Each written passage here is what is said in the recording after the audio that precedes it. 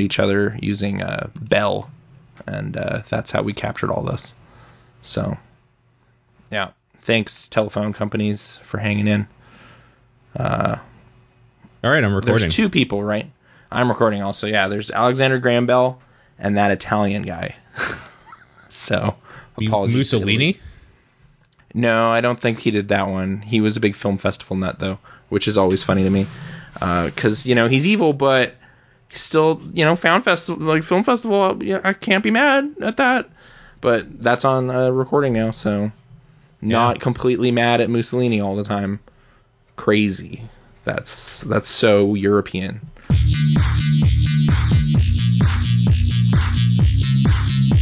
Welcome to the Pixel Response Podcast.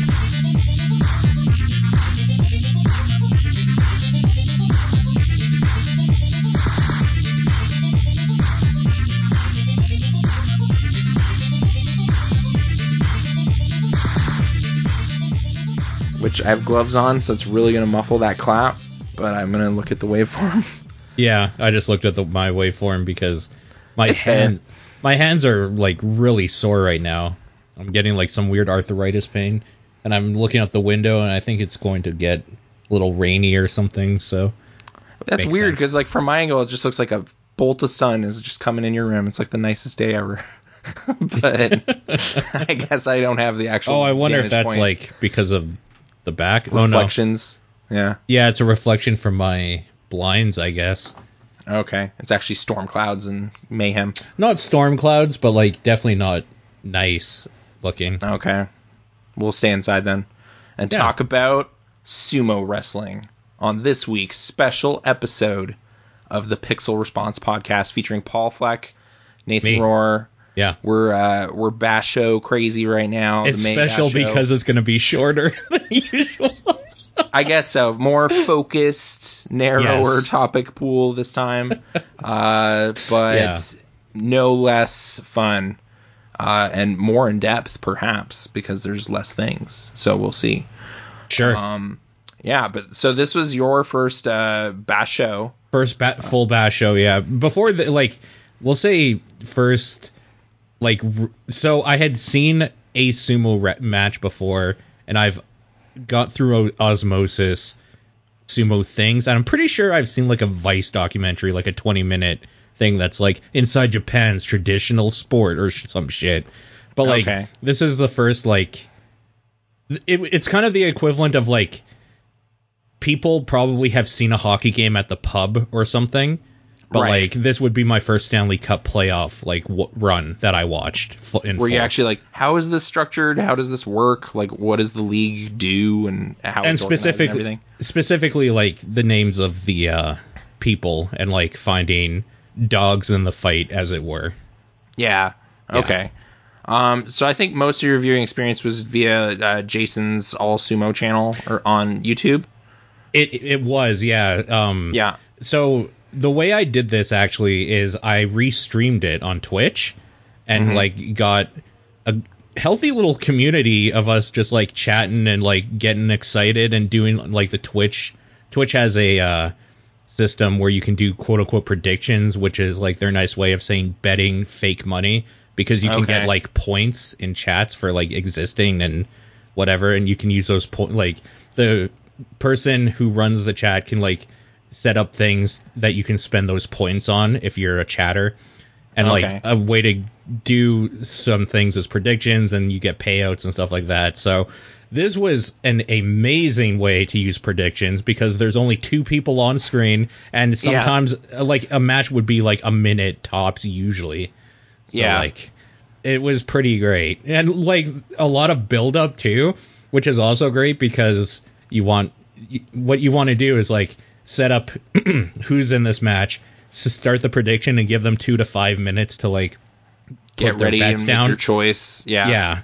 Based on like nothing for a lot of people. It's just like, I like blue. I don't know. This guy's Mawashi. Sure. That's definitely the way a lot of people did. By the end, people were like actually saying names and just being like, "Oh, he's been on a streak, man." It was pretty dope. It was a great way to do that for sure. But huge shout out to him. I like every time I could just linked, like, go follow this guy. I'm probably gonna look into buying merch or something to support. Yeah, he's been a like real lifesaver for the past year and a bit of sumo coverage. Mine first Basho'd was March last year when sports shut down. Okay. Except sumo. So that one was in Osaka, and that was like a full Basho'd with no people. Like this one had 3 days at the outset that had nobody in the stadium. It was weird. In Tokyo. Yeah. That one was like, nobody can ever be in here. We're still figuring this out. And then last year's May tournament was just outright canceled. So there hadn't been a May tournament since before that, 2019. So this was kind of a return for this, window of the season or whatever. Okay. But yeah, there's one every 2 months. There's 15 days. If you secure 8 or more wins, you get a Kachikoshi and you move up the ladder. If you fail, you get a Makikoshi and you move down the ladder. And then there's the kind of top ranked guys that have more secure positions. Ozeki is kind of the top right now because the only Yokozuna has been injured for quite some time. He won that first tournament I saw back in March, Hakuho. But we're hoping he's back in July for at least one last great run. We'll see what happens. He is touted by literally everybody as the greatest Yokozuna to live. So like that has lived. He's got the most tournament wins ever by like a significant margin. Yeah. But it gets weird when you go way back into like before the 50s and 60s and stuff, because there was less tournaments a year, so it would have been like impossible to do what he's doing. But still, you'd like to think that like the sport has gotten more people in it and stuff, and it would probably be he's still excellent. So yeah, it's not really that fuzzy. It's a pretty clear cut case. And yeah, it opens up a bunch of weird stuff about like how the Japan Sumo Association is kind of like weirdly old fashioned about like foreign wrestlers and stuff, like with Mongolian Yokozuna.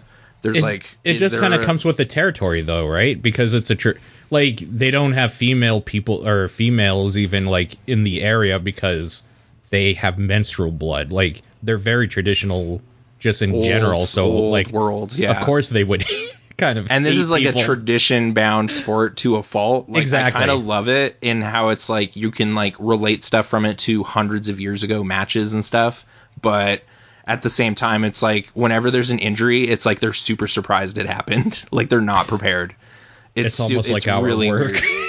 Because it's like it's almost like a guaranteed concussion like every time. Because it's like every Tachiai, which is like the initial clash, it's just two giant dudes mashing heads together. And it's like, this is so prone to problems. And there's not like an ambulance guy or anything ready. It's just kind of like, oh, dude, that guy's like hurt. Do we have a wheelchair? Like everybody kind of stops, and there's like moments where I didn't see any like grievous ones this Basho'd, but it's gotten scary in the past. Like it's definitely could use a little sprucing up on that side of things. But generally speaking, just like just two guys enter the ring, like pushing each other out or forcing each other down with various like throws and things. It's a very nice, simple, straightforward sport, and I really enjoy it. Like it's got a purity to it or something. Yeah. Again, like you said, maybe to a fault in some ways. Yeah. Just bash and the fact that there's literally injuries. Not a champion, for instance, currently. Oh, like that a sort of grand Yokozuna right now. Like it would be like literally again to go back to like the NHL type idea. It's like, who's going to be the second best team because they can't play the first best team because they're out this year. Like it's weird. It's a weird for individual thing. Sports or something. It's just like LeBron's been hurt since like last year. He hasn't played. It's like, what? Like, okay, is he out then? Is he done in the league? No, he'll be back. It's okay. I'm just waiting, like, for the champion. It, physically hurts still, though, every time the match starts, and it's basically just the sound of two trucks colliding. Yeah. I think they've sort of tweaked how the Tachiai works compared to, like, the 80s. Like, it's a little weird looking back at old sumo footage. Like, I think it's a little more consented now, like, when they go. Like, the kind of putting your fingers down to, like, signal you're ready and then the Gyoji, like the judge, kind of Right. can stop it and be like, whoa, obviously that guy wasn't ready, and like start it over and stuff. They're a little more mindful about it. I think it was like a little more just kind of, it would happen like back in the 80s, like looking at old footage. So it might have been even more prone to cracking heads. There are still a few times where it's just like one guy was obviously ready and started, and then like he had to like walk it off essentially right away.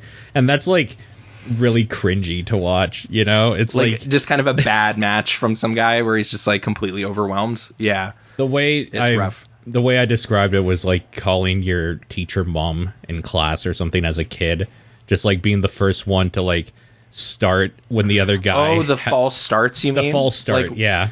Yeah. Those are like just cringy to watch because one guy is just like so obviously in the wrong, and like he just has to like walk away. Almost like a walk of shame. I think there's a thing once you're in like the upper echelon, like if you're like say a Mega Shiro 1 and an Ozeki did a false start to you, it is very respectful and cool of you to do one back, you know?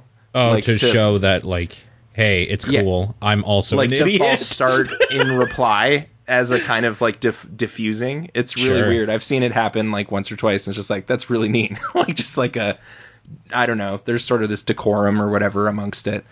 And yeah, just all these little details that's like come out of just like how you wave your hand to collect your envelope stack of winnings and all this little things that like creep in over the course of a tourney. But like, yeah it's a very fun, I've really enjoyed watching it. And yeah, this tournament specifically like seemed like a walk away, nothing happening for like a good stretch of it.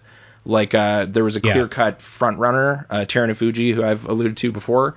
But in the last couple days, it actually got pretty cool. Like he lost one legitimately. He had a weird, that hair one I call a little bullshit still, but sure, whatever. Yeah, I almost feel like they did that because they needed to shake him or something. Like it almost felt like they had to spice up the proceedings a bit. Yeah, it felt wrong. You know, it was sort of a two-pronged thing. Yeah, to spice up the proceedings, and one of like the main judges is his coach. Mm-hmm. So it would be like, it would look really weird if like he voted, no, it's fine, that wasn't even really a hair pull, he got the victory, and it's like, that wouldn't look good though, so we can't even do that, you know, because you're on the council or whatever. So it was dicey, yeah. And then Endo's victory over him was kind of like, that could have been a Torinyoshi where they do it again. But they kind of ruled it like, no, Endo won. You know? Yeah, that was also another political one, I think, though, because they should have done that again. It was way too close to call like that. Yeah, like there's other fights over the course of the Basho'd that were do-overs that were like, I don't know. That guy's knee kind of went down, but whatever. And then they just kind of do it again because it's more exciting and it's cool. And the fights are lower stakes, but in this case, it's like, I kind of don't want to be this guy, but I will be. Might also be because he's Mongolian. He's not Japanese, so a little racism in there as well. Oh, like the Japanese judges kind of wanting to make it more challenging artificially, or helping Takakei. Well, because Endo is Japanese, right? Oh, yeah. Or in that case, like Takakei had an actual chance at the championship because of all this, and he's a Japanese Ozeki. So there is that. If you want to like get into that, there was like a dicey tournament a while ago in the summer where Takakei was Kadoban status, like he could be demoted if he lost 8. And he just magically pulled one out at the last minute, right? Well, 2 of his fights were like judge's verdict kind of things. Like one was against Enho, this like diminutive wrestler that people really like because it's kind of a David Goliath thing. Like he's undersized to be in the division, kind of. Sure. But it was like this weird like dead body ruling at the edge of the ring where it's like, well, he was out first, but Enho couldn't possibly recover, so he's actually the one who loses. Like it was like a real like what like technicality type match. And he had 2 of those to get to 8 and then dropped out of the tournament at like day 10 or whatever. Like it was kind of weird. Like he barely crawled over it to 8. But then he had some like legit good tournaments after that, so he kind of like erased that negative energy. Whereas like the guy that was like barely over the line this time was Shodai, who I was like a fan of like previous tournaments. Like I was happy to see him win an Emperor's Cup a couple months ago. Oh, you weren't a fan this time around? Oh, he just didn't have it together this time. Yeah, a lot of his victories were really fluky. And then he didn't have to fight Asanoyama like the other Ozeki because he got like banished. Wait. Basically. Yeah. Oh, wait. I thought that was Takayasu. Didn't have to. Oh, no, Takayasu got a Fasensho victory, but there was, like, in the final few days, it would probably have been a battle between the top Ozeki guys. Yeah. In the schedule, but because Asanoyama got, like, in huge trouble for violating COVID protocols. Specifically for going to a hostess bar, fucking moron. Yeah. A bunch of times, I guess, I think, is emerging, as it turns out. Oh, it was like a one-shot thing. I thought it was, like, the night before. Or something. Yeah, I think it's like, oh no, he's been out and about, and he was lying about it to like the elders and stuff. So yeah, this sort of happened last year with this guy named Abi, who was in kind of the top division anyway, and like decent ranking. Like I think he's been Sekewake, which is the third highest. But he was violating COVID protocols in like July or something. So then he was demoted for several tournaments and is currently fighting his way back up from the third tier division, which every Basho I've been watching the top two divisions, like another channel called Nato Sumo, post the Juryo matches. Recently they've also been doing Makushita matches, but like those are so imbalanced. Like the fights are crazy. Like there's a bunch of them, and most of them are the quick, short, whoops, one guy clearly overwhelmed the other kind of battles that aren't really the greatest. So, and you kind of can't keep up with all the names because there's like 50 or 60 dudes in that tier. Yeah. And it's a little much to handle. The Juryo division is a lot smaller, so it's actually pretty easy to track everybody down there. So it's just kind of an extra little bonus 15 minutes of sumo every day. But yeah, the main way I've been watching it is kind of like over breakfast. I get like 40 minutes of sumo. So I didn't do a big, giant mega marathon. I've never really done it that way. How is like a colossal chunk of sumo? I've never really approached it that way. I think without it being kind of clipped into the matches, it would have been preposterous because like there were a bunch of times. I mean, he didn't do every day fully because he had a life too. Has a life too. So like some days were just like the highlight reel, and those were kind of nice, honestly, to like because you get maximum fights in minimum time. Yeah. That's so sort of what the Nato Sumo channel like boils their stuff down to. I think they've run afoul of like NHK copyright stuff though, so they can't keep them up for very long. So Jason's channel is good as kind of like a archive of like a Basho going forward because it's still there. NHK because they're not doing their own Nato because they're not doing their own commentary over it or anything, they get like flagged and taken down. Yeah, because they're not providing content, they're literally just restreaming essentially. And it's weird because NHK does prepare their own like highlight packages, but they're just forever late. Like they're like a day and a half, 2 days after the day of his events, this like edited package goes up on their site. Yeah. And it's like well done and everything, but it's like, I can't do it this way because I'll get spoiled. Like I'll know Chiyomaru lost on day 4 and that's going to bum me out.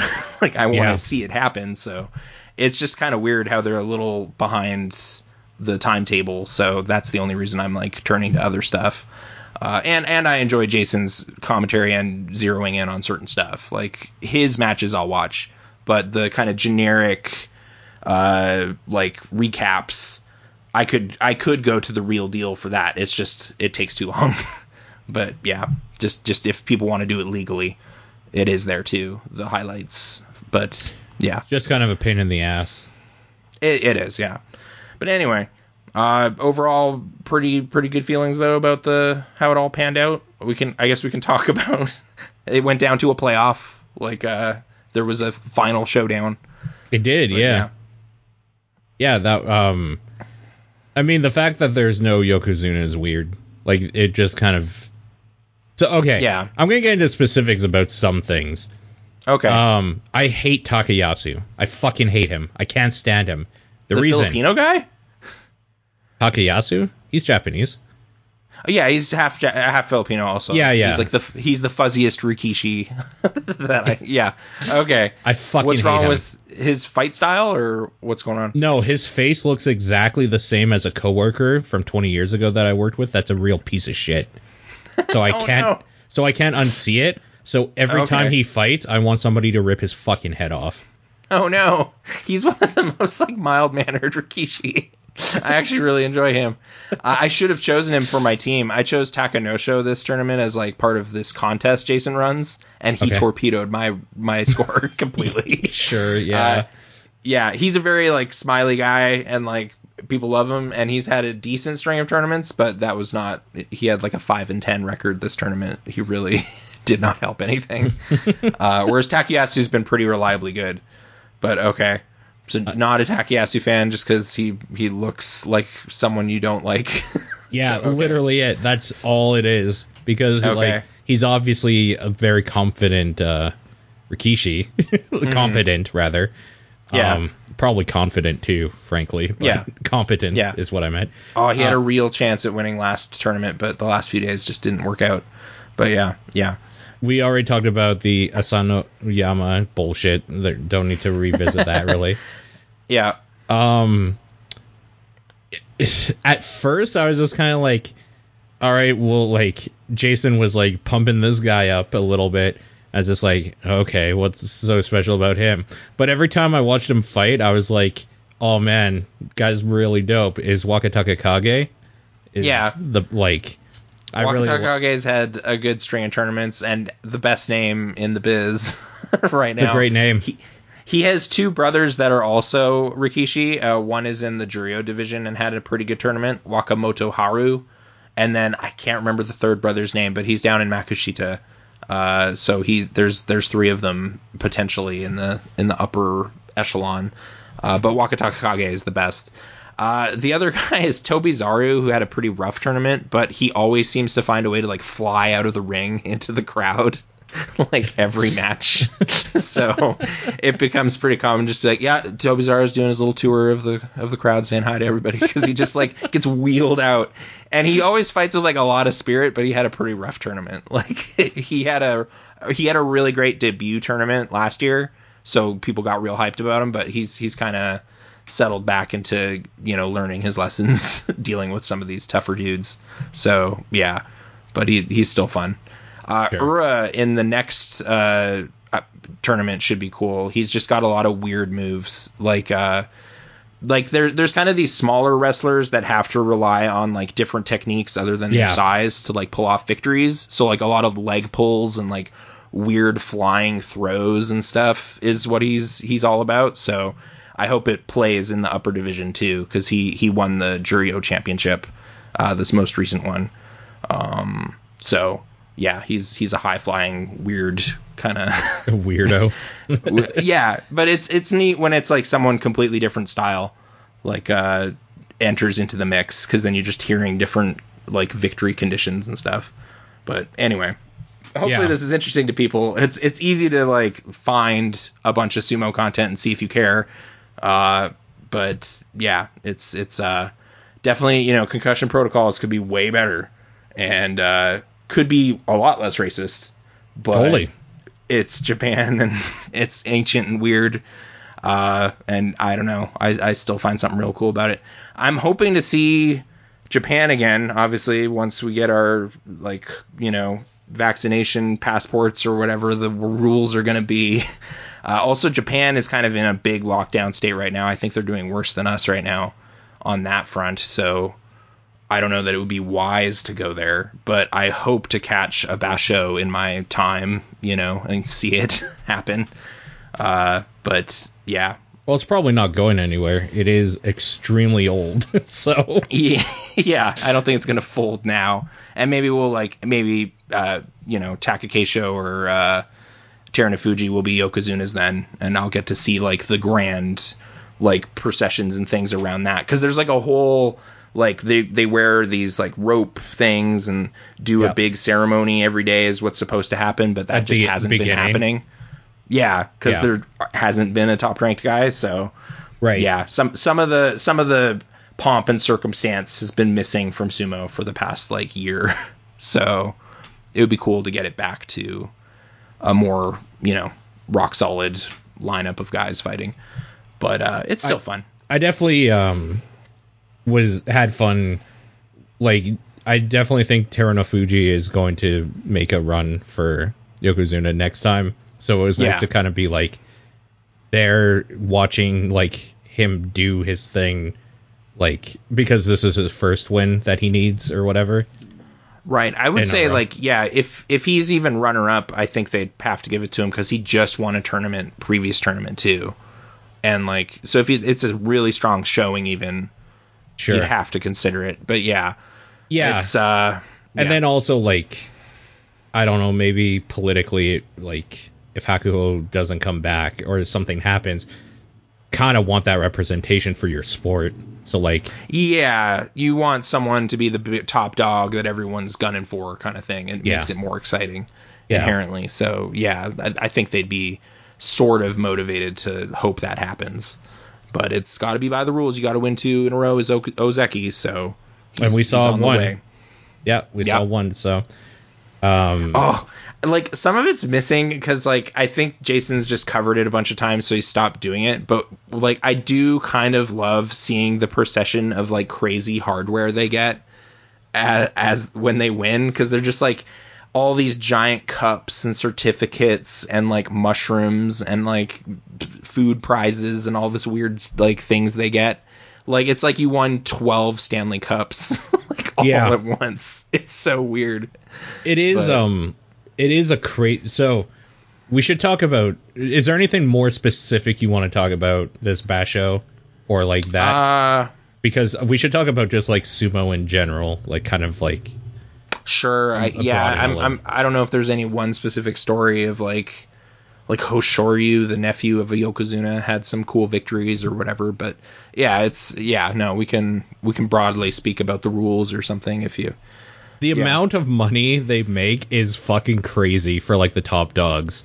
But then I was thinking, but also they are breaking their bodies in a way no one else in this world does at the age of 26 and up. Yeah. Or like, and the recovery time between tournaments, like it's a couple months, like in this next case, like 6 weeks really, because they're moving it ahead for the Olympics. But these guys have like the most wrecked knees in the world. Like there's just like these taped up, bandaged guys trying to make it work. And as you get into like your mid 30s, like it's just, these guys just always have bandages on their legs. Like Tochi Noshin is a guy from Georgia. Who's just been like struggling for a while because it's just like you can't go get surgery and like sit out without being demoted out of like contention really if you're not like a Yokozuna. That's the only secure rank, whereas anything else it's like no, you got to get back out there. Like Aoyama, he's Bulgarian, I think. He came back like 10 days into the tournament just to like try to get some victories so he didn't get demoted too far. And like got 3 or 4 or something, but he just had like tons of bandages on his back and stuff. Like it's just like, this is brutal. Like these guys are really having to force it, just because of the like how totally strict and not forgiving the rules are. It's just like, no, you didn't show, you get demoted, like you're out. It's like, wow, okay. So it's pretty harsh, but like I don't know. So UFC fighters and like wrestlers and stuff, they do the same, but they don't do it by putting on like an extra 600 pounds either as part of it. Like it's what these people do to their bodies is fucking crazy. I mean, there are kind of more trimmer, like muscular builds in here, but there are some just like, that guy's just big. That's just a giant dude. Like Tokushoryu, Chiyomaru, Akisiyama. Like there's a couple wrestlers that are just, that guy is really fat, and that is his like power in this, But heft. Scary though. Like I don't know, man. I don't know. Fun. It's still weird. It's an odd discipline, but I don't know. It's still probably my favorite combat sport because it's just so odd, and I like how it's structured really. Like I like how short the matches are. They're like just clean, you know? Yeah. It's rare to see a match over 2 minutes. Like, and I keep hearing this happens, but I've never seen it happen. Where at 2 minutes, the Gyoji is allowed to kind of pause everything and like memorize, then reset it. Yeah. How everybody was, and then they can like take a breath and like get some water and stuff and just like get ready to continue. But typically though, it'll be like, no, they just kind of get locked up, and then the judge will yell Hakioi at them a bunch, which is like, fight with spirit, come on, like do it. And then they struggle a little more, and then someone falls or whatever. Like they just get so burnt out. Like it's one of Takakeisho's like weaknesses is he's like just this pusher guy. Like he really just, if his match isn't over in a minute, he's probably gonna lose, because like he just does not have the stamina for like a huge bout. There's a few people like that for sure. Just heft you out immediately, or else he's gonna. And then they stop, like into a grapple because they can't do anymore, and they have to go on the defense. Right.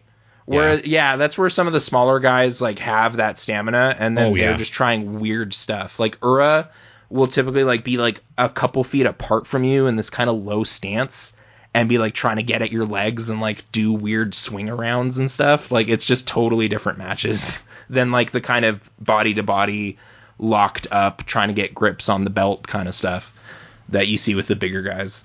So I don't know. It's just different styles. And seeing them clash with each other is weird. But yeah. It would be cool. Like, this isn't a worldwide phenomenon. It would be kind of cool to have, like, a worldwide championships of some sort, though. Like a representative. Like, basically, if this was more places, you would just put the Yokozuna from each nation, essentially. In some mega tournament or something. Yeah. That'd be crazy. Cool. Yeah. No, like there's guys from other places like in throughout the ranks and stuff, but it's pretty narrow. It's like Japan, Mongolia dominate the sport. You get Brazil some Eastern European guys. Yeah, there's a Brazilian guy, Kaisei.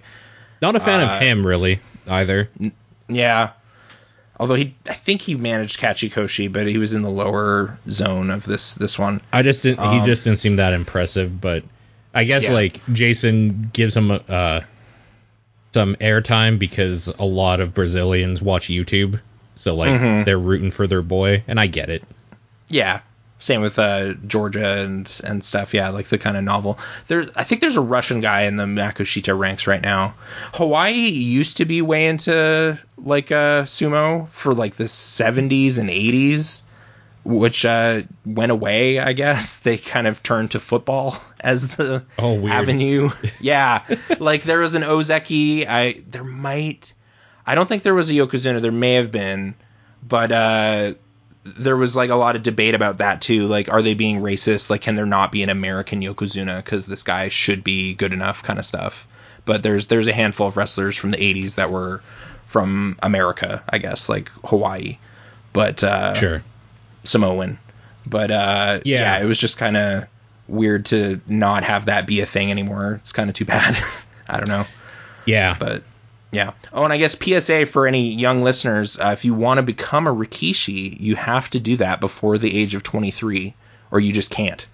So, dude, yeah. You know. Well, this is what I'm saying is that what they're doing to themselves, and like, they have to do it young. I'm not necessarily endorsing it.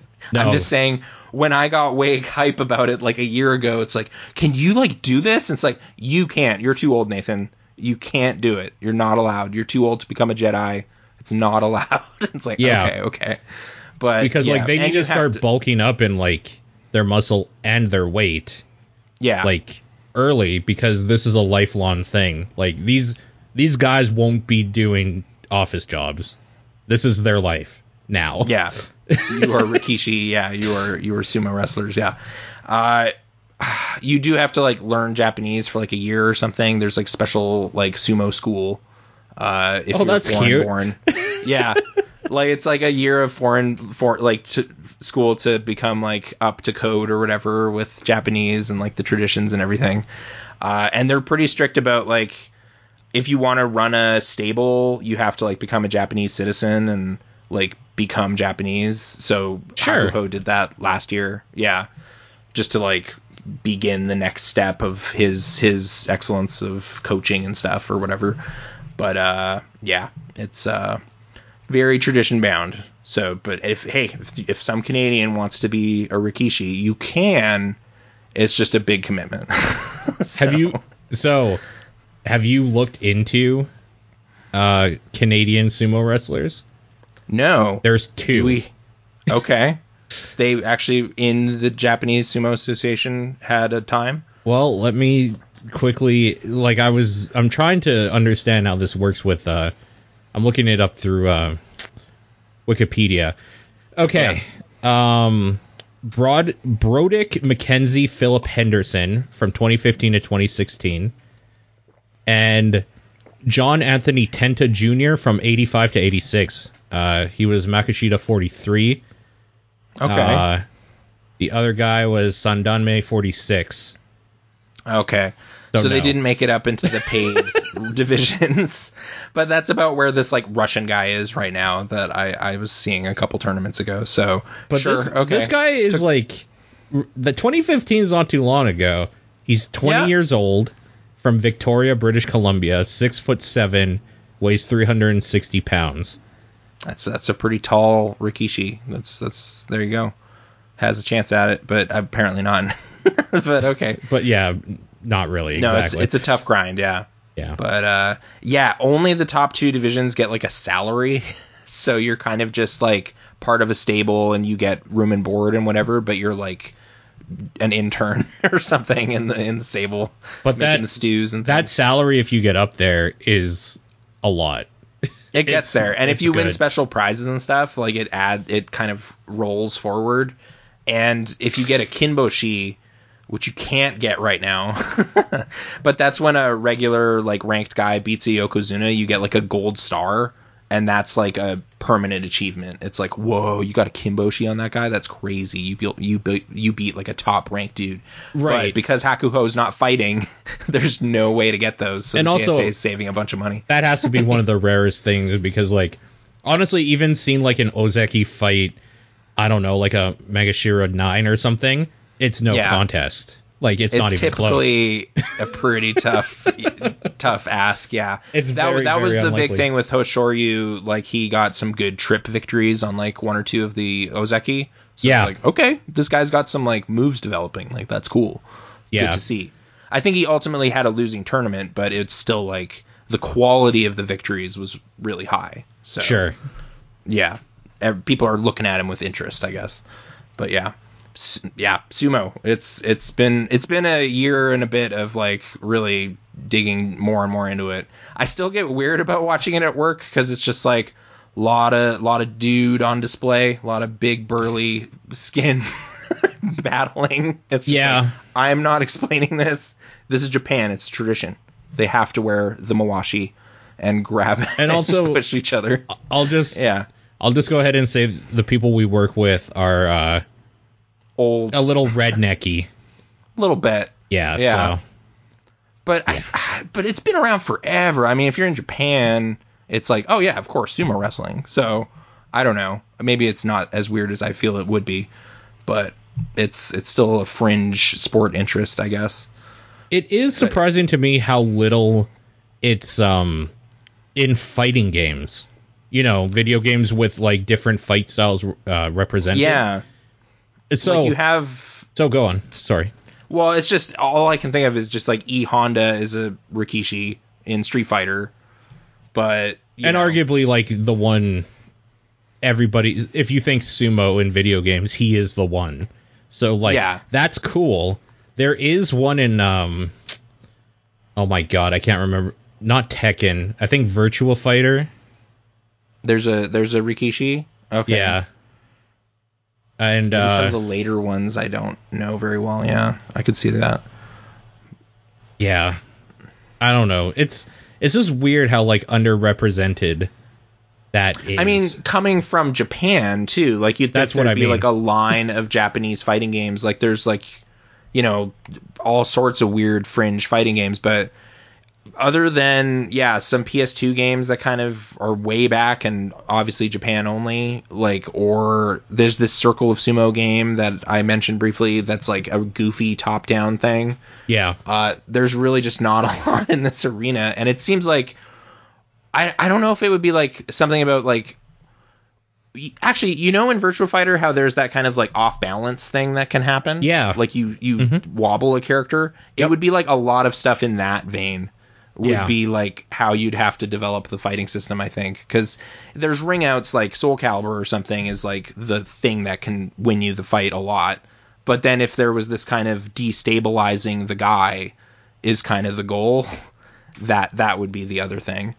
But I don't know. Yeah, it just hasn't really been developed, and I would be very interested. I just found a top 10 list of sumo in video games. You want me to go through this quickly? Sure. Number 10, the Sumo Bros from Mario games.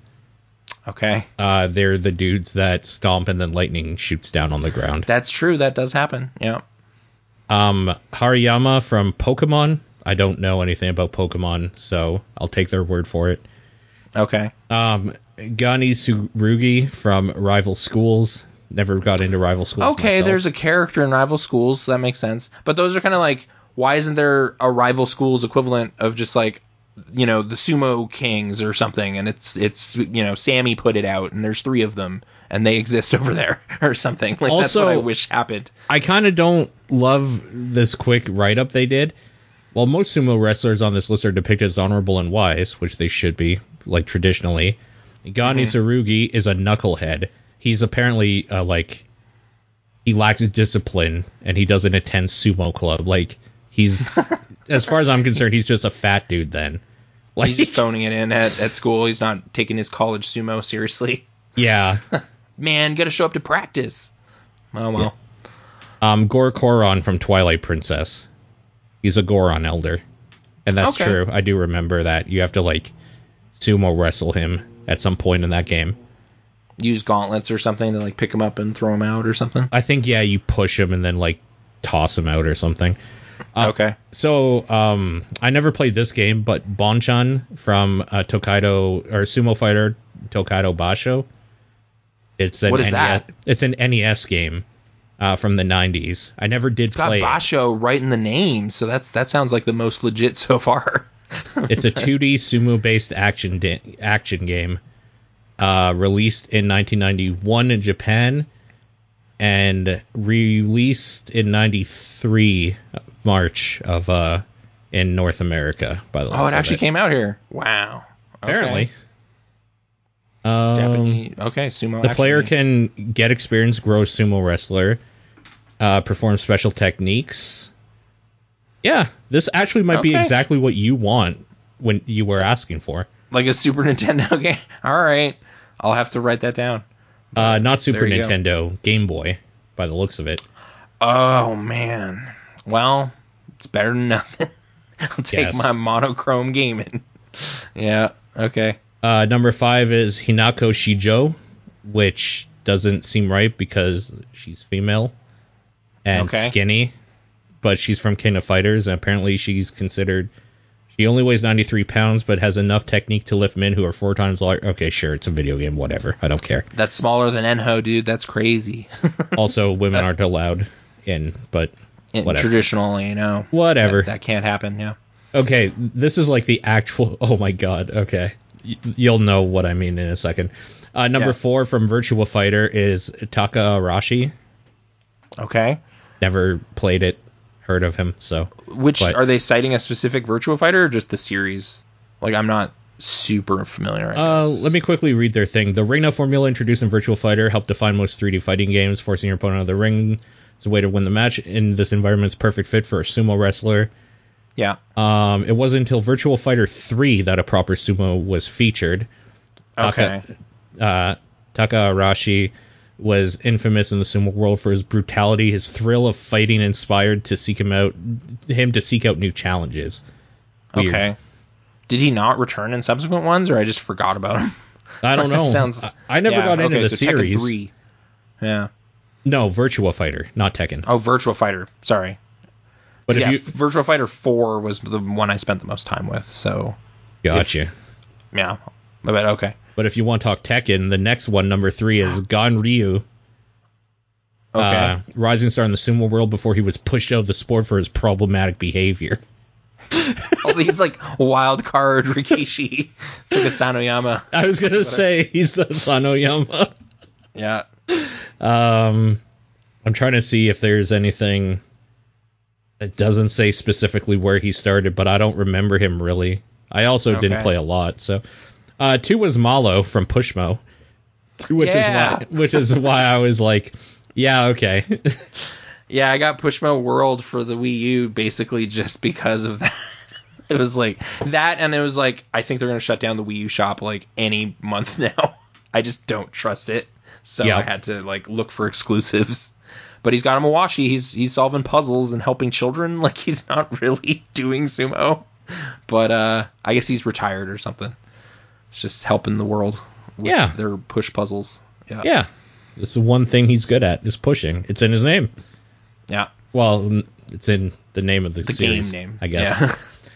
Yeah. And then number 1, of course, was E Honda, because he is the face of sumo in video game. I really like how they actually implemented him in a fighting game where they really focused on like the slapping more than anything, because you have to. There is a lot of slapping. There's a lot of pushing and slapping in sumo. That does happen. And he has throws and stuff like that, but like, yeah, I kind of understand why I think it's a little hard. Like, a sumo wrestler in Soul Calibur just doesn't work. No, they don't use weapons at all.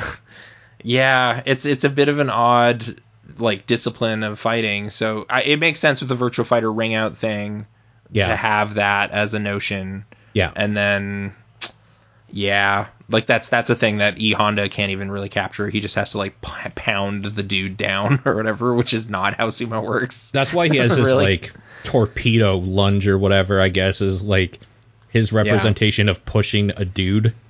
Right. I mean, I guess if it's not obvious, like if any part of your body like touches the dirt, you're done.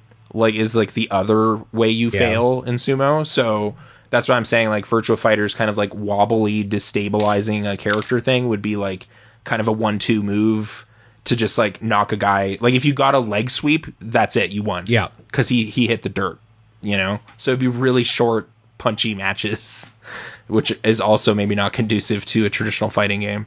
So, because it's like 5 seconds. Here's a question I give to you. If we're going to make a sumo game, what is like the design thing that we have to like really keep in mind? Is it like a fighting game? First of all, I'm sure it is. And then if it is, does it just like have an extensive grappling system where like you... That's the thing. You could easily make some, like, I feel it's the sort of comedic route Circle of Sumo does, is like the kind of like you're bouncing and pushing off each other, and it's about the ring out being silly, which is part of it. Like, honestly, Takakeisho had a hilarious loss this tournament where he like flew out of the ring. Like he like rushed at his opponent and like missed and like just vaulted out. Like, it happens, but a lot of it is like the clashing and the grappling and the finding grabs and things. So, and that's like, kind of the more it's like a weird almost rock paper scissors at that point. Yeah, like you're kind of trying to get an advantageous like position and inside position and grips that will allow you to force the other guy out, and then there's just brute strength and stuff. But like you could do kind of a quappy, weird control. That's what I was thinking. Yeah, like physics funny thing too, to try to like get it like with the hand positioning of like a Octodad or something, you know. But for it to actually like be functional over goofy would be the real struggle, I guess. Like, where it's like, no, you can master this weird gripping mechanic, and then it's actually has a weird amount of like momentum, physics, depth, and stuff. Honestly, like VR might help in this, because it's using your hands. Like, it's really hand positioning. So if it's just like has good motion tracked controls, that might be like the barrier missing from this, like a boxing game kind of thing, but for grabbing and vaulting. But I don't know. Yeah, it's tricky. like maybe that's really like one of the main reasons it hasn't been cracked, because it's like an interesting, weird sport, but there's like, how do you go about it? It's like, a little too intricate, and like the things that make one side of it interesting, and a little too like casual in the other side that makes it interesting. So it's easier to go for that one. Right. Circle of Sumo basically boils down to like this kind of mind game of like there's a move that's pretty unpopular in sumo called the henka, where you jump out of the way at the initial clash. And it's like a lot of matches in Circle of Sumo will kind of boil down to that. Like, will someone charge up to do a rush attack and the other person just kind of steps aside and then they win? Like, it's kind of a rock, paper, scissors-y. Like, is he going to try to bounce me out, or is he going to slowly approach me, or just kind of wiggle around the ring to try to push me kind of thing? Yeah. Like, it's all about the ring out in that game, basically. Whereas, there's so much more to it. It's just, and then they have to spice it up with like weird, like there is a traditional dohyo, but then there's like all sorts of kooky like levels and stuff. Like you're on top of a tower and there's a bird or something, like just to make it more weird. Because it's otherwise very narrow mechanically. So it is free. It was a fun few hours, but yeah. Like we should mention, it is a free game. So you could just try it's worth at least looking at. It captures like a little bit of it, but I want the real deal, like full thing. But it's a puzzle for sure, development wise. But anyway, can I end this with one thing that I just read that's kind of funny? In Sumo Fighter Tokaido Basho, you can, after you beat the game on hard mode, you can play on super mode. In order to get the ending text and credits, you have to finish it at all 3 difficulty: normal, hard, and super.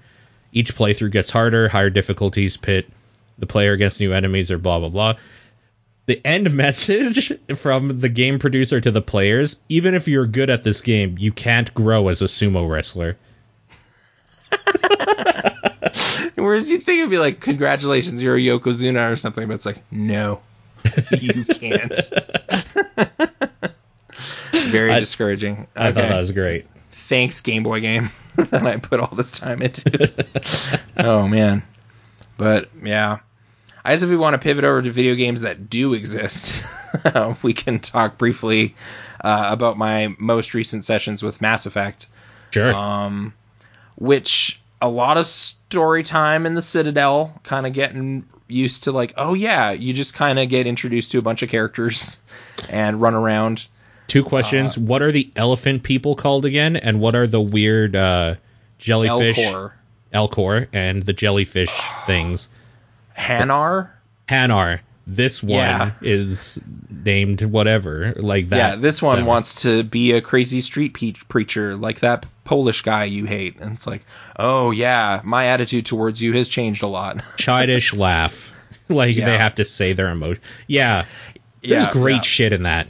Oh my god, I wish I could revisit for the first time, finding that whole universe of aliens out again. Yeah, no, they do a pretty fun job of just jumping you into like that place and just seeing all this craziness. It was a bit like, where do I go? Where's the CSEC headquarters? Like I was just kind of wandering around this giant mall. It's in the basement, right? Yeah, it was like around a ramp or something. Yeah. I kept seeing signs for it, and then there was Executor Palin or whatever, and I thought his office was the CSEC office because he's like this super serious Torian dude, and it's like, no. That guy might have something to do with CSEC, but that is not what that is. Yeah. And it's like, oh, okay, I guess it was down here. Like, just dumb stuff. So I definitely lost some time there. But yeah, it just jumps you into like, here's Rex, here's Tally, here's Garrus. Like, you get the cool team members, so you never need to deal with Ashley and Caden again, which I just was like, these people are just so lame. Like, I would never have them with me over these other options, like past an early point. I do like that Ashley's a human racist. Like, yeah, she's so a racist. Human supremacist. I like that. Yeah. You kind of need that character in a game where there's aliens, because that's unfortunately very real. Yeah, there's skepticism from my crew too. It's like, a lot of non-humans on board. It's like, yeah, they're like the coolest people in this game. What are you talking about? But okay. I don't know, man. Yeah. Garrus is cool, but his whole the law and rules, fuck off. Fuck off with your dumb... I'm a good space cop. Yeah. It just gets old they all kind of get a little old sometimes because they're tropes of different I'm a tough mercenary. Yeah. Kill my guy. Yeah. so you can get in the problem, at least I did. You can get the problem of just there's certain people that every time I talk with them I'm just ugh. Okay, I get it. Yeah, I just got Liara. Actually getting to that planet was this insane headache. I swear I chose 15 other planets to look at before I got to the correct one, just by happenstance. It was so it's hey, travel to this galaxy. All we know is there's a planet with Prothean runes on it. It's okay, click a planet. No, you can't even go to this planet. Why is this selectable? B. Click a planet. Do you want to scan this planet? Yeah. You got resources. Okay. I just kind of clicked through all these planets. I did 2 side quest planets, which were just my Mako introduction again. Yeah. I'm just oh, right. And then immediately got killed by a Thresher Maw. It spat acid on me and I didn't mash the Omnigel button enough times, so I died. And I was well, that was the greatest game over. But I just saved, so I was okay. Okay. But that's good. It was just oh, right, okay, this is why this is kind of annoying. Cheap game overs happen in the Mako. Welcome back, bitch. A little bit, yeah. It's I'm just trying to pick up this, side quest dealy where it's hey, there's these dead mercenaries here. And it's okay, now I know that. Or Marines, I guess. Or when you go to, a planet and there's, 3 things on it, and one of the 3 things is just yeah, your electronic skill isn't high enough, so you can't even do anything with this. You're just well, cool. I guess I'll come back and click on this later once I put more points in or something. That kind of RPG layer that they stripped away in the sequels occasionally gets in the way of well, I'm here now and this vault is locked, so I guess I'll just never have whatever's in there. I don't know. And then I just slink away. So, yeah, there's been a couple headaches with that. But eventually, planet 15 or 16, I finally was okay, this is a real planet with, a level. And Liara's on it, and there's, a whole mission and a boss and everything. And I did that and had a pretty good time. Just shooting stuff and finally using my powers a little bit and whatever.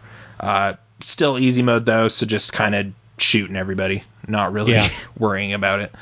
But now I have the whole crew, I think. There's 6 characters, right? Oh, right. So, 2 was the one that added a whole lot. Okay. Yeah, I think there's only 6 in the first one. There's Kaden, Ashley, Liara, Garrus, Rex, and Tally. Yeah. Rex. Yeah. Oh my god. Yeah, that just seems kind of narrow, right? Yeah. Okay. It's a little weird. Yeah, but I think the pacing of this game is actually a lot faster than I remember. There's basically 2 more missions that I'm working on right now that are big story missions, and then there's all the little ancillary go to this ship and there's 10 guys and some pirates or something, and you'll click on a data pad or whatever. There's those. Those games aren't very long at all, especially if you mainline, I guess. Yeah, it's the loyalty missions in 2 that really make that game specifically feel longer. But 1 is it can be very short if you want it to be. I think that's why it was kind of an achievement hunt game for me for a bit, because it would be basically pair up with 2 characters and fight everyone with them. Yeah, would be an achievement essentially. Yeah. So it'd just all right, these 2 this playthrough, these 2 this playthrough, these 2 this playthrough. There we go. I did it. Kind of an uninteresting way to do achievements, but it was early. So it was early, 07 or whatever. Yeah. So still figuring out the best way to do that stuff. Yeah. But yeah, as an engineer class, I don't know if I've really seen any super different stuff.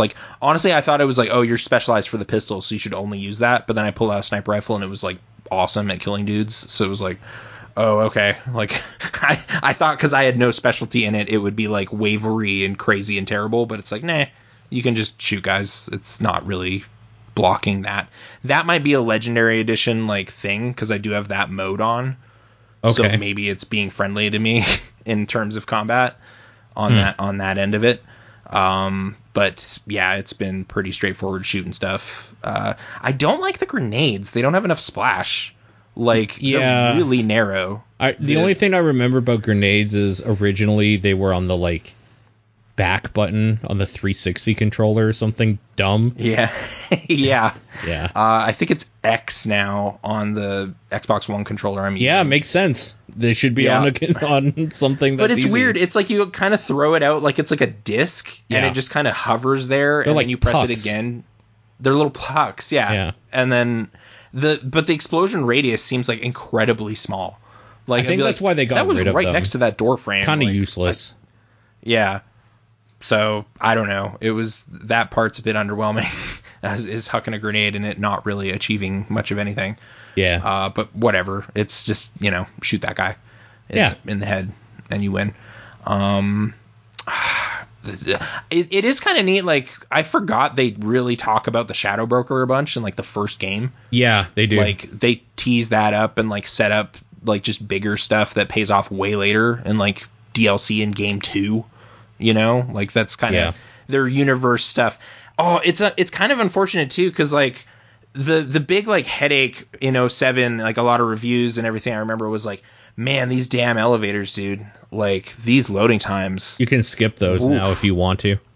I know, but like there's like little audio bits that play over all of them, and they're like side quests and codex stuff and whatever. Like if you hear that stuff, so I'm assuming if you skip it, it'll still go in your codex because your character heard it. Yeah, probably. But I've kind of just been pausing to like, oh, I just talked to that reporter, Emily Wong, and now this is talking about that and is like populating my codex with like information and stuff. And it's like, I don't want to miss it. So I'm going to sit in this elevator. And you can pan the camera around and it's not that long. But some of the stuff seems like... Did you say this was bad? I'm confused. I think the choice to skip it is better than not having one at all. But oh, sure. I just don't know who would skip it, because that stuff's pretty good. That's what I mean. It's like you can skip over all this flavor if you want to, or you could just fast travel around basically on these terminals, which was always there, I think. I bet speedrunners are so happy. Sure. But I guess as someone with like a dozen years of foggy memory, it's like I'm fine hearing all these news blurbs and stuff again. But like, I guess it's nice to... although I will say, actually, it's sort of neat playing this game now as like someone who has played all the games and is familiar with the races and the lore and everything. Because in the dialogue options, you can basically just ignore a bunch of the investigate and like question stuff, because you're like, no, I'm a citizen of this universe and I know that the Asari live for a long time, so I don't need to ask Liara this stupid question. Yeah, because I know that, like, Commander Shepard knows that and I know that, so we just can move on. Totally. Like, there's a certain like efficiency to how this is playing out now, because it's just like, no, they live for hundreds of years, why would I ask her 50 years? Are you telling me you're not 30? That's crazy. And like have this stupid conversation where you don't know anything. Yeah. So, or like, I am still asking like the L Corps what they're about and stuff, but that's because they're like bummed out. They're these ambassadors that are just like, the council doesn't give a crap about us. We're just over here. We're sharing an office and they just don't care. And it's like, okay, that's interesting. I'll hear you guys. You guys are neat aliens. I kind of wish you got an Elcor at some point, because they're so big and weird. Like, I think, they would have been a nightmare to like code in some places, I think, because they'd be so different. Yeah. It would be neat. But they're like big, burly, crazy creatures. Like if you just had one that could throw stuff for you, like Hulk is in your team or something, it would be neat. But it would be profoundly different. Rex is as weird as they get, like character design wise, in terms of burliness. Rex is definitely weird. He would make a good sumo wrestler. Yeah, I think so. He has a charge attack. Stability. Yeah. And he's stable. Both both financially and mentally. Shield at Itachi. Yeah. Like he'd win every match. Totally. Just immediate. Yeah. Just smash it. And the Rikishi just head explodes on it. You have to Henka just to survive, and then the match can start. Trip him. Yeah.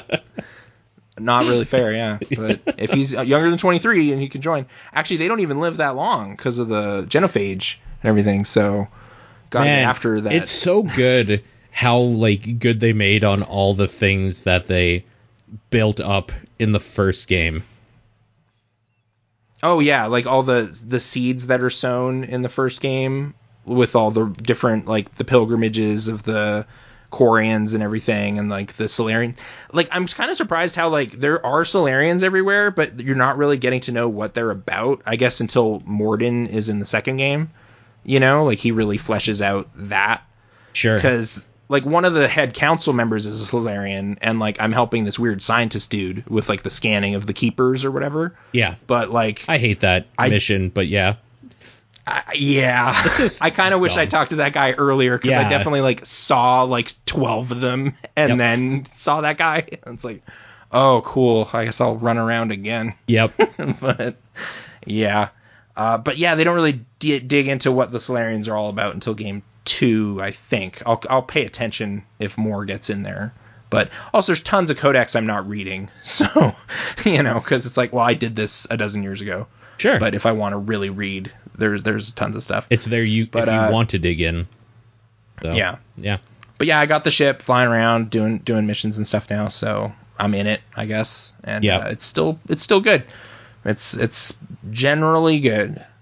The dune buggy, like I sort of admire the idea of like you're on an alien planet and you kind of got to be a detective and like find the stuff. But it's just like, yeah, but I'm just driving over to the 3 points. Like there's not really discovery in this open world, you know. It's maybe it's fine that they pared that element out into and focused more on the character writing and stories, you know. Yeah. Instead of the traversal. But I think that, you know, maybe they were trying to be the Warthog or something, because the Warthog is fun to drive. And like, oh, you got your own buggy and you can ride around. And it's like, yeah. It's got jets. I guess so. I guess so. Yeah. Nice try, I guess. You want like, and it's so core to like how that game is. You can't just like not have it. So it's still there. Yeah. You know, like in the remastering, it's not just like, well, we built all this. So the one weird thing that seems to be happening is like, I think just how the game was originally made in those open world sections, there just were loading stops.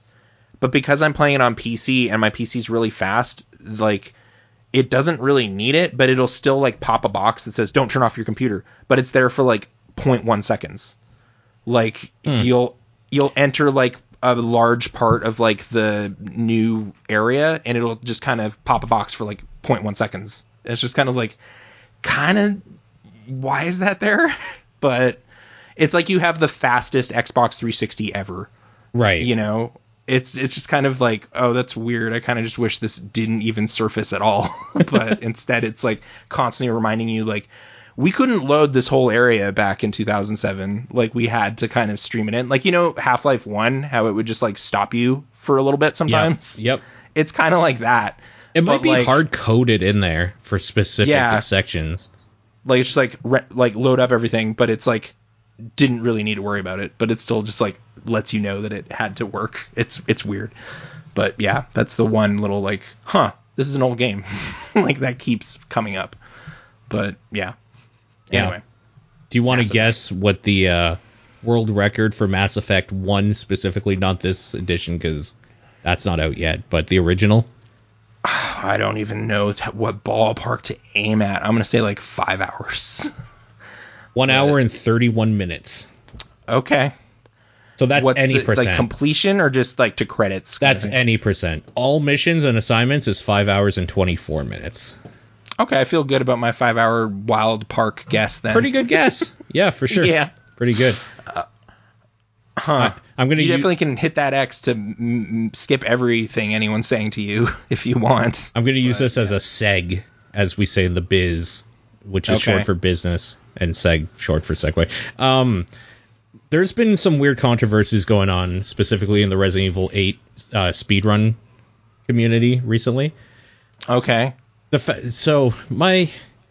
thing I'm going to ask you is, do you like or dislike glitches in a speedrun? I mean, I feel it puts it in its own like subcategory of the speedrun, right? So like this is kind asterisk with this glitch run kind of thing, right? So kind of. What's going on with Resident Evil 8 is that the Resident Evil series, just in general, has a very specific people doing the runs like all the time for every game, and they're hard at it again because of course they are. Like a big new installment is out, like that's their bread and butter. Yep. Lifeblood. Yeah. And people were getting mad because there was a glitch found where you can skip. It's called Castle Skip, which is a whole house, like a whole area of the game, just skipped to the end boss and then fight. Oh. And okay. it's the one that they've been showing. Like it's with Lady D and like her mistresses and all that sort of thing. It's the one that people, for all intents and purposes, it's the one that Capcom, I think, spent the most time on. And, like, that's why they showed it off the most, because it's, like, pretty dope of an area. Yeah. But, okay. So people that watch Resident Evil streams and stuff like that and content, they've been getting pissed off because everybody's doing the glitch. And so it's like, I want to see that stuff. Yep. Why aren't you playing that stuff? It's like, well, I don't need to because of the glitch. And it's like, well, this is a bunk run then. And, like, well, that's the thing, is that people are saying that, and then the speedrunners are like, here's the thing. I don't want to do it glitchless, but if I'm going to do a speedrun, I'm doing it the fastest way possible. I have to do it this way to stay, like... no. And it's like... to compete or whatever. Yeah, right? Because it's a speedrun. It isn't casually play the game to show your viewers 100 times a day. It's I have to go the fastest possible, so you have to do it. And like, oh no. So it made me really think Capcom you should not allow that. The game? Well, you should. Yeah. You just shouldn't allow glitches in any run, I think. That's kind of where I'm at with it, because I kind of don't even respect... I respect people that find the glitches and are able to do it. I don't respect, like, or want to watch somebody skip the game to the end just because it's the fastest way to get through it. Like, at some point, you're not playing the game anymore. You are breaking it to get to the end. I want to see you play it fast, you know? And that's kind of where I stand with it. So I'm just kind of curious where your stance was on this. Well, yeah, like, I guess you'd have to delineate, like, is there no market for, like, this is a completionist run, speed run, and it's, like, has to hit all these bullet points or something? Like, why don't they do that? There will be eventually. That's what people want. It's just because it's the, like, initial rush, right? Right now. Right. I guess, yeah.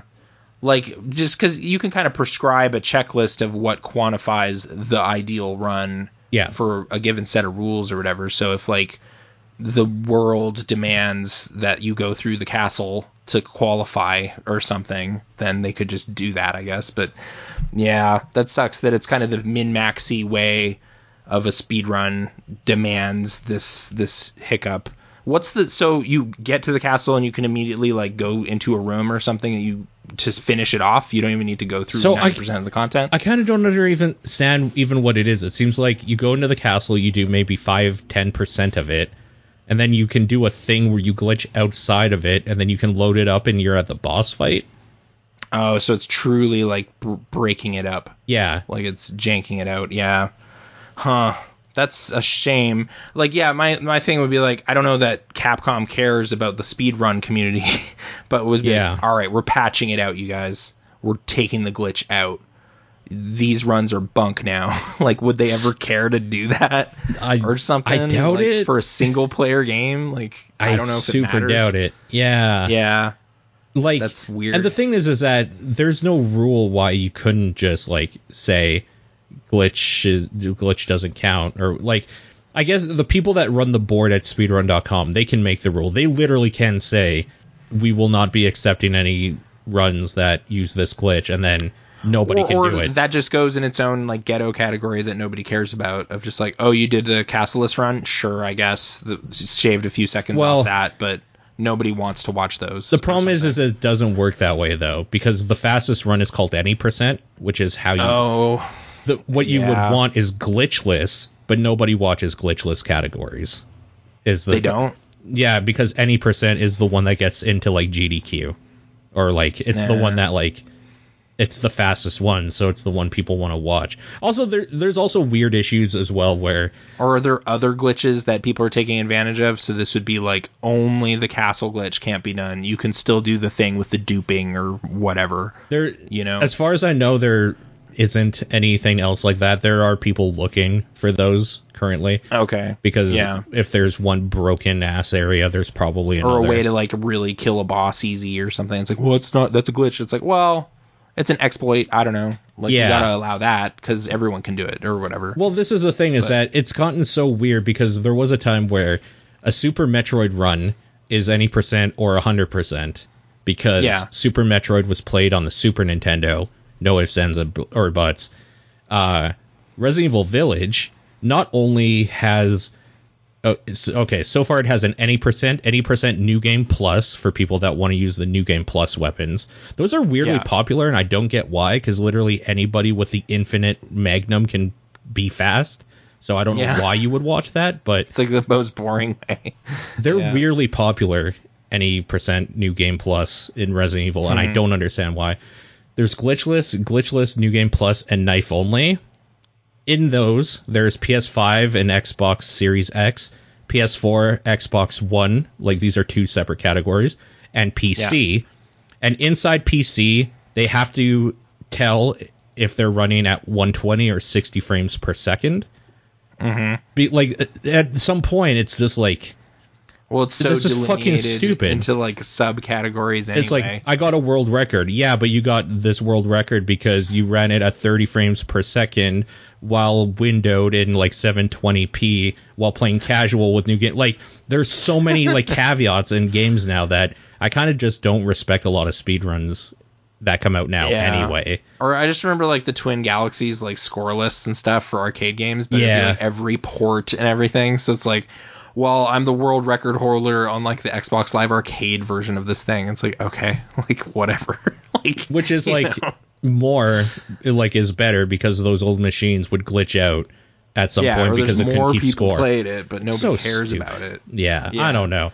It was just kind of an interesting thing that I was just like, speedruns are so like kind of dumb now. That's really a shame that it's like a major section of the game though is like rendered useless to this category or whatever. That's dumb. Yeah. But oh well, that's how the I don't know. That's how the run is speeded. The speed run cookie crumbles. Yeah. But yeah, that's how it goes. Yeah. Yeah, I didn't really get too into speedruns. I did see a guy run on Far Cry 2 and just like it just becomes stuff where it's like, well, this is just the most efficient way to beat this mission. Yeah. To like use a mortar cannon from this corner and like kill the guy. See, that I like because they're playing the game. Like, whoa, that guy like figured out the game. Like wow, you're playing it good. You're not glitching. You're not setting like a tree on fire so that it pushes you through the world to get to the end. Like right. Whereas, when I do tune into like games done quick, it's just like, what the hell did this guy just do to Donkey Kong 64? It's like, oh, I don't know.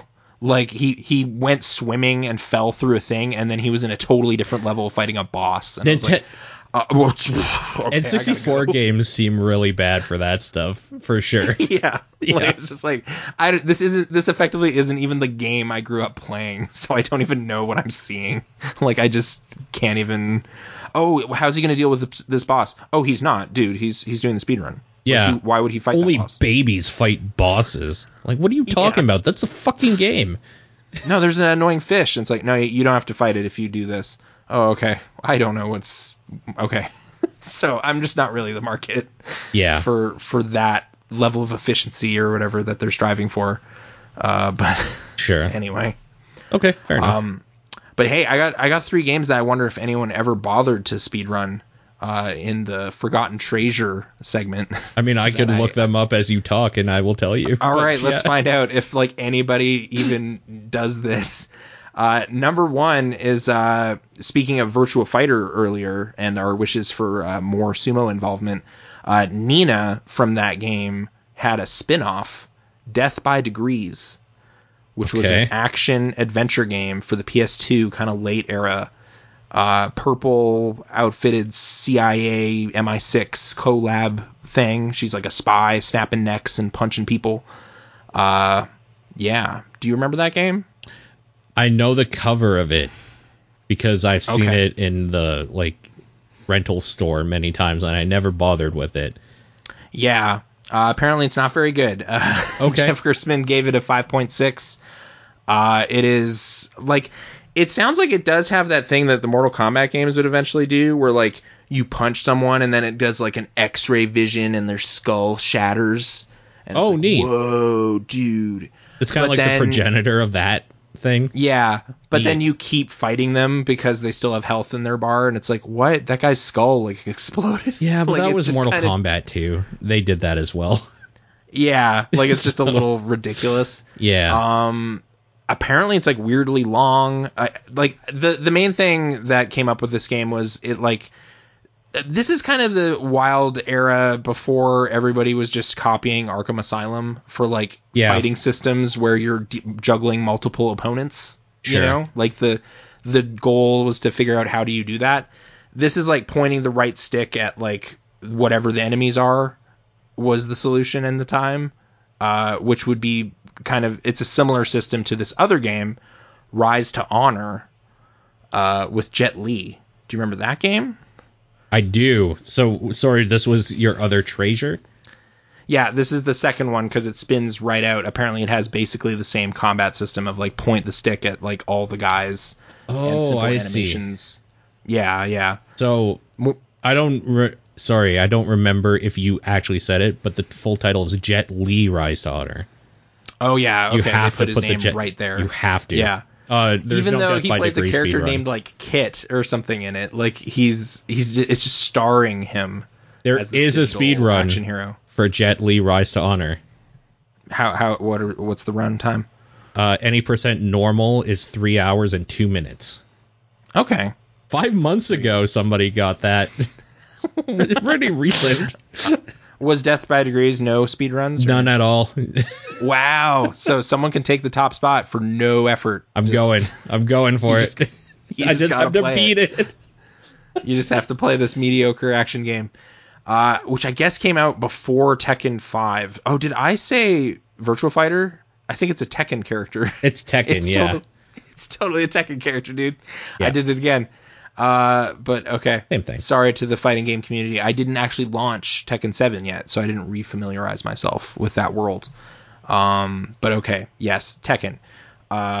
It had a demo for Tekken 5 at the time. Was the best thing he cited in that review.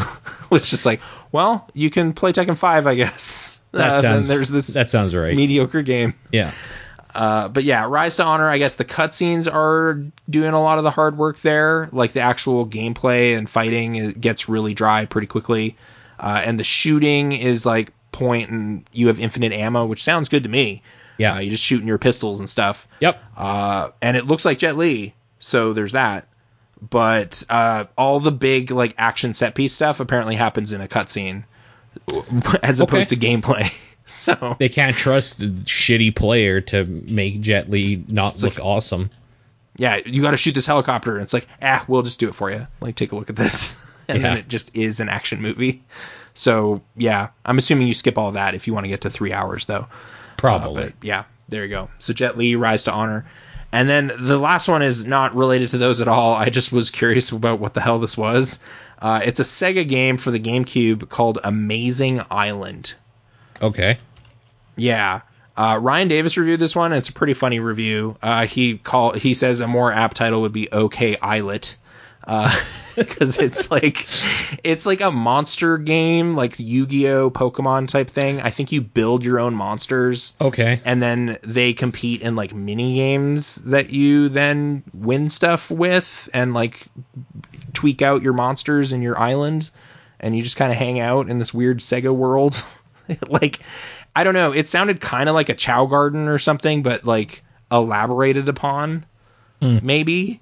But okay. Yeah, it's just I guess, yeah, striving to have some sort of Pokemon copycats was a era of gaming. Sure. And this at least was not one I'd ever looked at, and I like my GameCube, so. Can I put my mini disc in there to create a monster randomly? Oh, Monster Rancher style? Yeah. I don't think so. Goddamn. Although, actually, yeah, you can like really dig into the mechanics of like, oh, I want to give it like these horns and like make its shoulders bigger and like really tweak it out. Or apparently you can just answer a bunch of weird, obtuse questions and it'll like make a monster for you, which I thought was kind of neat. Like I might do that. Like just have the GameCube disc quiz me about my mind and then decide what monster I want to be hanging out with. That does sound neat. Yeah, it's weird, but I don't know. Amazing Island. So, and that got a 6.5. So a lot of middle of the road stuff. This batch of treasure. That also has a speed run. All right, what's the Amazing Island runtime? 1 hour and 19 minutes from a year ago. Okay. People digging into the catalog of that era. That's cool, I guess. That's not bad. I guess, yeah. Yeah. So that's what I got for the treasures. I just did 3 this week. Yeah. Just, that's a nice number. The big thing with Sumo. Yeah. And like I know you've been talking about it off and on, but the big ending happened, so had to talk about that. Mm-hmm. Do you want to talk about flight simulators? Or I'm kind of like, let's say, hey, we're planning a destination, going to the Amazing Island, hop on an airplane. What how do I get there? Yeah, I need traffic control. I was reading this article on Wired. People can go check that out if you want to get like deep into the it. Details. Yeah. It's entitled "The Hostile Takeover of a Microsoft Flight Simulator Server." Okay. So what happened is this for the new game, like the most recent one last year? Well, so here's the thing: is that there's a group here that kind of came together with the old game, like one of the old games called Flight Simulator X, or at least that's when like they start getting more popular on PC. Then they moved to the new Microsoft Flight Simulator, and that's kind of like when all this stuff started taking off. So they're called FSATC, which is Flight Sim Air Traffic Control. And basically what it is a community of people with a Discord and all that sort of thing where people would come in, they would learn, if they were brand new, they would learn from veterans like basics on air traffic control and how to like read the different like things you need to read and learn how to fly properly and all that sort of thing. And then they would go on to play a role of an air traffic controller or a pilot or like whatever they wanted to do. And there was like people that were actually like this whole community is super into this. Is there infrastructure in the game to support this? Like kind of like a MMO clan system or like I don't believe on this so. List? Okay. I think they all just did it through excuse me. I think they all just did it through like a Discord that they set up. Okay. All right. So it was set up by a group of people that I'm going to try to find their names here. Not like that it really matters, I guess. Salad, AJ, Dork Toast, and Red Mugs. Oh, and Ninja, who would ultimately leave as the server got popular. So he's not that big of a deal, I guess. Wheel in this. Okay. So that's kind of, the 4-person team is Red Mugs, Salad, Ninja, and then this AJ guy or whatever. Okay. This AJ guy apparently was like one of these kind of pieces of shit that he was like really into this idea that like, oh, this is my server or something. Like it wasn't like it wasn't like a project that the community was putting together. He was trying to like be in charge of everything or whatever. Apparently paid $2,500 in hosting fees, bought a laptop to host the community game server, all this sort of shit, right? Like that type of guy. Okay, gets like over involved a little bit. To the point where he was apparently like trying to reach out and talk to somebody at Microsoft to be like the official Flight Sim Discord and community or whatever. Okay, yeah. So getting way into it. Yeah. So things were getting weird or whatever. Oh, wait, this is a great line here. At one point, AJ changes LinkedIn to identify himself as the founder of the Flight Simulator FSATC, and he told people that he filed a trademark on the community's name, so FSATC was his name, apparently. Okay. So some sort of weird power grab attempt. Yeah. Yeah. So this is all happening in the time before Flight Sim came out. This is in 2019, 2020, like beginning in there. So it hasn't even like really popped off yet or anything. They banned him because he is a fucking weirdo. Like the other three are like, don't want to deal with this. Apparently they would joke around and say that like, oh, we're going to delete the server or whatever, and he would flip the fuck out. Including when they made this joke, he filed a lawsuit against one of them, against Red Mugs, who turned out to be a 14-year-old kid somewhere who had a... AJ made a filing with the Porter Superior Court in Indiana demanding control of the FSATC server be handed over to him. And then, like, it says his name and stuff like this. You can, like, read about it if you want to see names and all that sort of thing. Okay, yeah. Yeah, so I'll just read this verbatim. AJ is a lot of things, so typically none that he claims. He's perhaps best known as a bit internet character who crops up with occasional scheme for internet attention. He scored headlines by posing as an entrepreneur offering a $10,000 bounty to crack the iPhone's Touch ID, positioned himself as the organizer of the Occupy Chicago movement, and allegedly pretended to be a mega donor behind the Lincoln Project. There's links, by the way, for all these things that I just said, of stories of the shit he's done. Okay. Apparently they approached him for comment on this, and he said no comment because he is trying to sue a fucking 14-year-old for a Discord server. Like, a real piece of shit. Yeah. There's a whole bunch of the story. Basically, what I'll end off is saying is that he ended up, like, strong-arming Red Mugs out because he's a kid, and he's like, I can't deal with this. Like, this is fucked up. Everybody in the community is like on edge and just like we're just trying to play the flight sim. There's just infighting and like people leaving and stuff like that.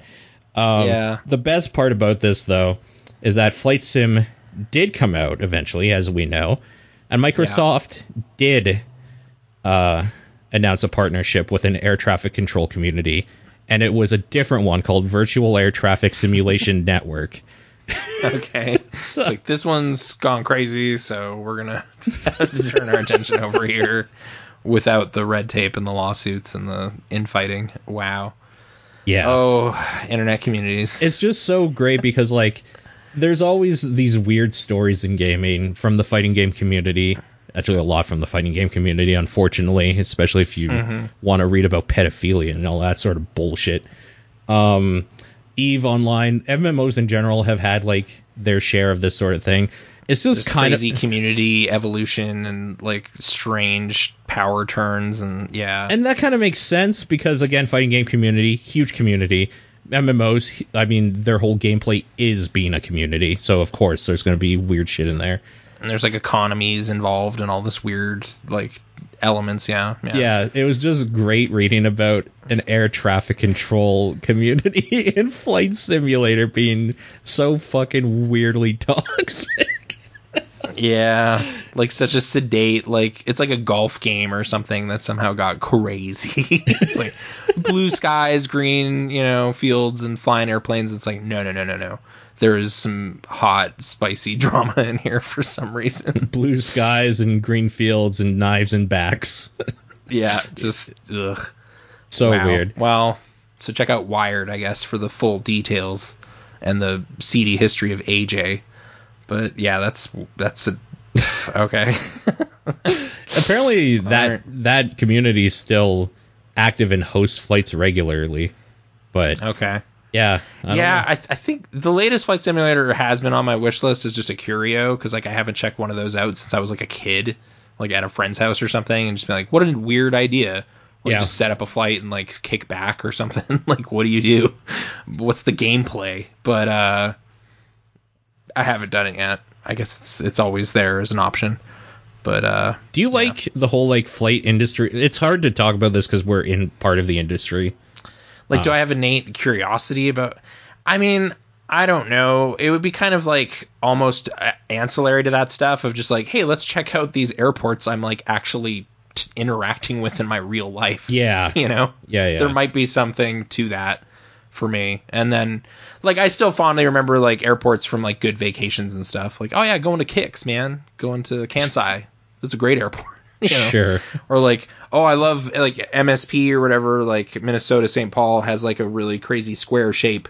And you can order sandwiches on iPads, or at least you could, like 6 years ago, and that was cool. Like, I don't know. Just, I don't hate airports, so it'd be more that. But the actual, like, being in an airplane, I don't know. Like, kind of a sedate thing. Like, just chilling in the sky. Yeah. But, yeah. Yeah. Yeah. I don't know. That's really the lion's share of everything I wanted to talk about.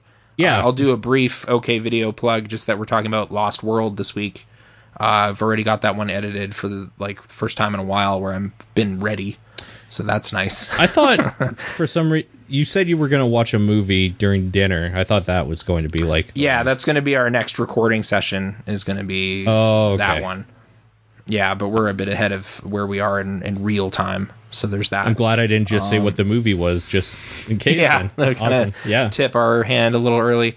But yeah, dinosaurs, going to talk about Steven Spielberg and dinosaurs. Do you care about like the Jurassic World trajectory, like the third movie coming out? Or oh, dude, yeah, I have to see where the third movie comes out after that abortion that should have been the second. Holy shit! Oh my god, what a crazy way that movie went. I kind of loved it in how dumb it was. Like it crept up my list. It's so much better than the first World. So much better. In terms of just like dopey entertainment value, I thought so. Yeah. But the weird like auction and horror house raptor and whatever. Like I have to see what they do with that bullshit after that. They made a believer out of me. It's like, oh, this is like the new wave of garbage. I love it. Big budget garbage. Yeah. Yeah. I'm into it. Yeah, I mean, Lost World kind of like sets some of that with like a dinosaur in a big city, and now like Blue is in some town in like Arizona or something at the end of that movie, like Fallen Kingdom. Like we're hopefully gonna get landside dino terror again, but I don't know. It's dinosaur movies. I'm up for more, I guess. The sixth one, right? That would be the next one. Oh my god, I guess so. Yeah. 6 times the charm? No, I don't know. Is there not another one in there somewhere? What? I know there's I think so. There's that TV series, that kids series that came out recently-ish. Oh, there's Jurassic Park TV series? Okay. Yeah, well, I think it's Jurassic World specifically. That makes more sense, yeah. Yeah. Well, I mean, there's Jurassic Park 1, 2, 3. And Lost World, I guess, is there as well. Lost World, Jurassic Park. And then you have World's Fallen Kingdom, and then whatever the heck the next one's going to be. Yeah, I guess World did come out 6 years ago. It's not exactly new, so yeah, I guess so. So there you go. That's what we'll be talking about over on OK Video. If you want to hear more about that, superior sequels is the category. We're still figuring out what that's about, but compared to some of the other ones, we still feel this one has a good case. So yeah. Superior and that. Oh wait. It's like sometimes they're superior to the actual like original in our minds, and we'll explain how we got there. But a lot of the time, it's more like, well, it's better than anything that came after this. Like so to the point where it's like this sequel was like kind of like when it came out, but in hindsight, maybe it's actually awesome because Jurassic Park 3 was so bad or something like that. You know? For some reason, I spaced out. I thought you said The Lost World at first. This makes way more sense. Okay. Yeah. I was just like, superior sequel to Lost World? What? Yeah. That's what we're talking about. Better than the first movie? No, I don't think so. Right. No. Yeah. I don't think anybody does, like, actually. No, because that first one was such a landmark thing. It's impossible to make that case. So yeah, the definition of each episode's like criteria changes a little bit. Okay, sure. So we're not always asserting, no, dude, like Nightmare on Elm Street 2, way better than, like sometimes we might say that, but other times it's more, well, I like it more than the Jay and Silent Bob reboot, Clerks 2 or something. Yeah, Yeah, you know. Yeah. But yeah. Hardline stance discussion. Yeah. I like gold more than shit. What a pretty sense. controversial season. Yeah, we're getting crazy. But yeah. So yeah, that's Pixel Response 160. I don't know if I said the number. It was not said. So nope. So there we go. Now it's official. I'm pretty sure I still have that right. Oh, we gotta start again now. All right, sumo wrestling, right? Yeah, Chiyomaru had a pretty good tournament. I love bringing him up because he climbed up out of Jurio. Like it was fun to see. But okay, do you want me to do the sign off or? Let's do it. All right. So this has been Paul and Nathan. Thanks for sailing with us on the good ship Pixel Response. Safe travels.